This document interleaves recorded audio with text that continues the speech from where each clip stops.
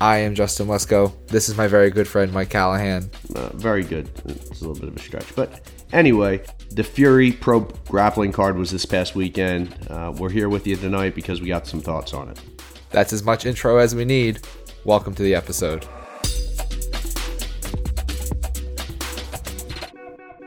So when they announced this Fury card, I was pretty pumped. Like, I marked it on the calendar. Like, I was pretty excited because I really like the idea of UFC fighters and popular people fighting jiu-jitsu players and seeing like some interesting matchups that way. And when they announced that it was going to be Danielle Kelly versus Rose Namajunas in the main event, I was like, yeah, perfect. This is going to be a great match. And then I started to get some red flags about weird rule sets, and then Rose pulled out because she has COVID or was in the COVID protocols, and the event itself was weird, and we'll get into it. But your initial thoughts, what did you think of the event? Yeah, so I mean, I love it for a few reasons. I love it because you are bringing these big name people, these big name MMA stars into the grappling world, and they help to kind of put it on a stage that's a little bit bigger because they're there. And I like the aspect of the show where these aren't nobodies in terms of their grappling abilities in MMA. These people that are coming to these shows are touted as jiu-jitsu practitioners in MMA. So it's always good to see how they stack up against pure jiu-jitsu competitors. So that's I don't get as excited as I do for like the Who's Number One cards or those super fights. That's just me. But yeah, I'm always excited to see how these jiu-jitsu practitioners who are primarily fighting in MMA will do against someone who's competing primarily in jiu-jitsu. But like when you put Rose Namajunas or Donald Cowboy Cerrone on a card, people who don't watch pure grappling events are probably going to tune in. It's on Fight Pass, so yep. I mean, I have Fight Pass because this is our job and I watch everything, but I don't know how many people still have Fight Pass after the ESPN Plus deal and paying 2 subscriptions to the UFC and all that. But you're going to get people interested because they're going to want to see Rose Namajunas grapple a legit Brazilian Jiu-Jitsu black belt in Danielle Kelly. And it fell through, and that sucks. But like Donald Cowboy Cerrone is always going to put eyes on the TV when he's competing. Right. So that's a lot of fun. I think that we should have been invited, and I don't know why we weren't. And I've been talking to Tim from the Fight Dialogue about trying to set up like a training session where we can sort of have a competition about can he pass my guard and can he not? Because, no one can pass my guard. Yeah, he probably can. It's not that difficult. Go ahead. And I'm just saying, for the next Fury Pro, or if our buddy Michael Sears wants to put it on Who's Number One, I think a Battle of the Podcasts Jiu-Jitsu event would do well. I mean, maybe not main event, maybe put us like on the undercard, but just speaking directly towards the Cowboy, appearances on these cards, I like Donald Cerrone. I've always been a fan of his. And he is one of the more high-level jiu-jitsu practitioners when it comes to MMA. And we've kind of seen how that's played out over the last couple of weeks when first he fought Craig Jones, and then he went up against Joe Solecki this time around. So yeah, and we're not going to get super into like each individual match and like breaking down each individual match. I wanted to talk more about like the card itself, the model itself, and some of the things that I think I didn't necessarily care for.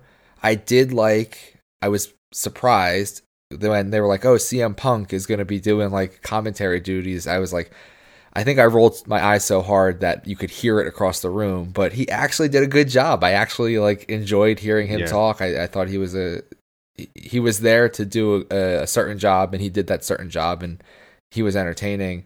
I also like the pacing of this event. I know sometimes for like flow events, I feel like sometimes you're waiting forever. It feels like in between matches, but this card was like they were going. When one match was done, you weren't waiting forever for the next one to start. So that was good. There were good matches. There was a lot of highlights. Kevin Holland, who I think is if he can win some fights in the UFC, he's got potential to be a star because he's got a good personality. He had a lot of fun on this card, even though he lost the decision. But I did not like, and we'll get to the match itself, the Craig Jones versus Sean Brady match. No heel hooks. We're just taking out heel hooks out of the equation, and I thought that was a bad rule. I don't really see a problem with it. Let me just talk a little bit about that match. And Daniel Gracie posted something today. Who's Sean Brady's coach? Yeah, Sean Brady's a Daniel Gracie black belt, and I think that Sean Brady's getting a lot of unnecessary heat for this thing. Like, he was, regardless of your thoughts on the rule set, they both agreed to that rule set. Craig Jones went in. It wasn't like Craig Jones wasn't allowed to leg lock at all. He just wasn't allowed to heel hook him. And if you watch the match, Craig Jones was trying to get to his legs. I've never trained with Sean Brady. I've talked to people who have trained with Sean Brady, and they say it's almost like he's like a Mack truck laying on top of you. And you can see it in his UFC fights too. I mean, the amount of pressure that this guy has on top, it looks like it's overwhelming. Not saying that he overwhelmed Craig Jones, but you really got to tip your hat off to him, because you're talking about him going up against arguably the number 2 grappler in the world. And winning. You know, I think at the time that match went off, he was like a plus 800 underdog. So, you know, not only did he not get destroyed, he actually won, you know, by decision. But yeah, there were modified rule sets, and I think you do that because you don't want to, I don't know, you don't want to put some of these UFC fighters who this isn't their job. You know, like, they're doing this to bring, you know, some notoriety to the sport of jiu-jitsu. You're kind of maybe leveling the playing field a little bit and not putting them at as much risk by doing that. But that's not his fault. You know, he operated within the rule set.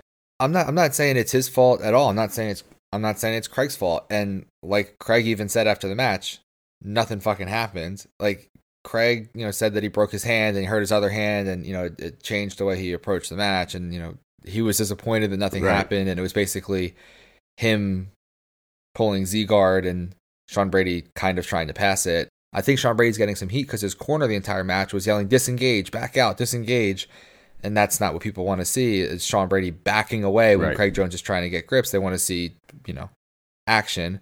Again, it's not, I mean, I'm not hating on him. That's just, you know, you're going against, like you said, the second best grappler in the world. You're going to approach it carefully with a specific strategy. But I don't like getting rid of the heel hooks because, to me, it's almost like it's such an obvious leveling of the playing field. It'd be like saying, like, oh, we're going to see how good UFC guys do in a boxing match against Tyson Fury, but Tyson Fury can't use his jab. Would you really come out of that being like... Would you come out of that being like, oh, so-and-so held his own against Tyson Fury. We just took away one of his main weapons. Like, if you're going to come and do it all the way. And I'm not saying Sean Brady was the one who was like, I don't want to do it if it's heel hooks. I'm not saying he made the rules.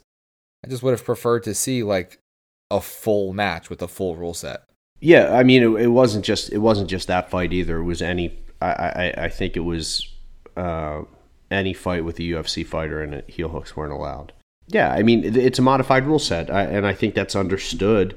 I think that it would have been a game changer had Craig Jones been allowed to, you know, go hunt for heel hooks, but he didn't. The match was boring because Craig was passive on bottom and Sean was not very aggressive on top. And when you combine those two things, it's like when you have a fight where both guys want to counterpunch.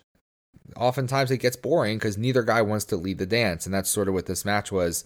Both guys were, I don't want to say waiting, but like they both didn't want to be the first to go, and when they did go, they were very cautious in the way they went and backed out quickly, and it was a letdown because after Rose pulled out, and Carla Esparza is a former UFC champ, and it was still good to see her fight Danielle Kelly, or I thought it would be. I was really looking forward to the Sean Brady Craig Jones match, and it didn't deliver, and that was a bummer. But I mean, boring matches are going to happen. You can't have every match be a barn burner. It just doesn't work that way. Yeah, every match's not going to be. Also, Mason Fowler called out Sean Brady after that too. Now that's a fight I want to see. That's a fight I want to see. Yeah, like let's do it, and maybe do it in Submission Underground. Sean Brady has had quite a year. Where I think a year ago, most people outside of people in the Philadelphia area, we were way ahead. We were way early on the Sean Brady train, but people weren't really familiar with who he was, and now you're competing against the second best grappler in the world. You've got maybe the third or fourth best grappler in the world calling you out, and you're 15-0 in the UFC. So like life is pretty good for Sean Brady right now. Before the Craig Jones and Sean Brady thing, got me down a little bit. We also had Danielle Kelly against Carla Esparza, and I was excited for that match. It's not Rose, but it was a good understudy in Carla Esparza. But unfortunately, Carla Esparza decided to try and slam her way out of Danielle Kelly's guard, accidentally headbutted Danielle Kelly, and accidentally cut her own eyebrow to the point where the match could not continue. Yeah. And Danielle Kelly was awarded the win because Carla Esparza was leaving her DNA all over the mat and a little bit on Danielle Kelly. Yeah, it was actually a nasty cut. I was just looking at it before we went on the air. Given the circumstances, like that was a pretty nasty cut. But I thought initially when she slammed her that she had cut Danielle on her eye, right? But it wasn't her blood. Was just leaking. No, yeah, it was. It was a gnarly cut, and like I said, it's in a bad spot. So hopefully it heals up in time, and it's not a factor because I think she's supposed to fight Rose next. Yeah. So you could see too that Danielle Kelly was a little bit like, you're bleeding. What the fuck? What do I do now? You're bleeding all over me because you slammed me, and now all right, but that was a bummer. You don't want to see anyone get hurt, obviously, but I want to see a more satisfying end to a match rather than just like, I headbutted you by accident and now I lose because I cut the fuck out of my own eye. That was a real bummer. Yeah. At the end of the day, here's some takeaways, right? You're bringing big names to the stage. You're giving local guys. There are a lot of Philly guys on this card. You're giving local guys the opportunity to kind of compete on a bigger stage because you're bringing all these big names in there. And you're putting it on a pretty big platform like this. We were talking about it. Fight Pass. It's kind of been watered down a little bit since the ESPN Plus aspect of things came into play. But with all their fights. But with that being said, the Fight Pass has done other things. Whether it's Submission Underground, whether it's bringing on the regional shows. I think CFFC's on there. The Fury Grappling. So. That's giving these local guys a bigger platform too. So some overall positive takeaways from it. I agree. My overall perspective on this card, it was a win. I think it was a good event. There was a lot of big names, and that brings a lot of notoriety to the sport. And hopefully we get some more competitive jiu-jitsu fans to watch the next one and watch more jiu-jitsu. And that's obviously a positive thing. If I was in charge, which I don't know why I'm not. If I was in charge, heel hooks are in for every match. Slams are in for every match. Make it a real match. So essentially Thunderdome. Just say Thunderdome. It's essentially Thunderdome. I mean, you would tune in. 2 men enter, 1 man leave. You would watch. You would watch. So, and then maybe town. And then maybe on the next one, we can get on against another podcast and we can tag team it for Chael on Submission Underground, or we can just do, 2 straight up matches. But give my lungs some time to heal. Thank you all for listening. As always, we've included the links to our social media pages below, as well as the link to our YouTube page. Make sure you check them out. The YouTube page has a lot of content that doesn't really work as an audio only. In addition to the video version of every episode that we do, you can see things like breaking news, match highlights, technique breakdowns, stuff like that. So please make sure you check that out. Make sure you stay tuned. There is another episode of the show coming later in the week, and we will see you then. Thanks, everybody.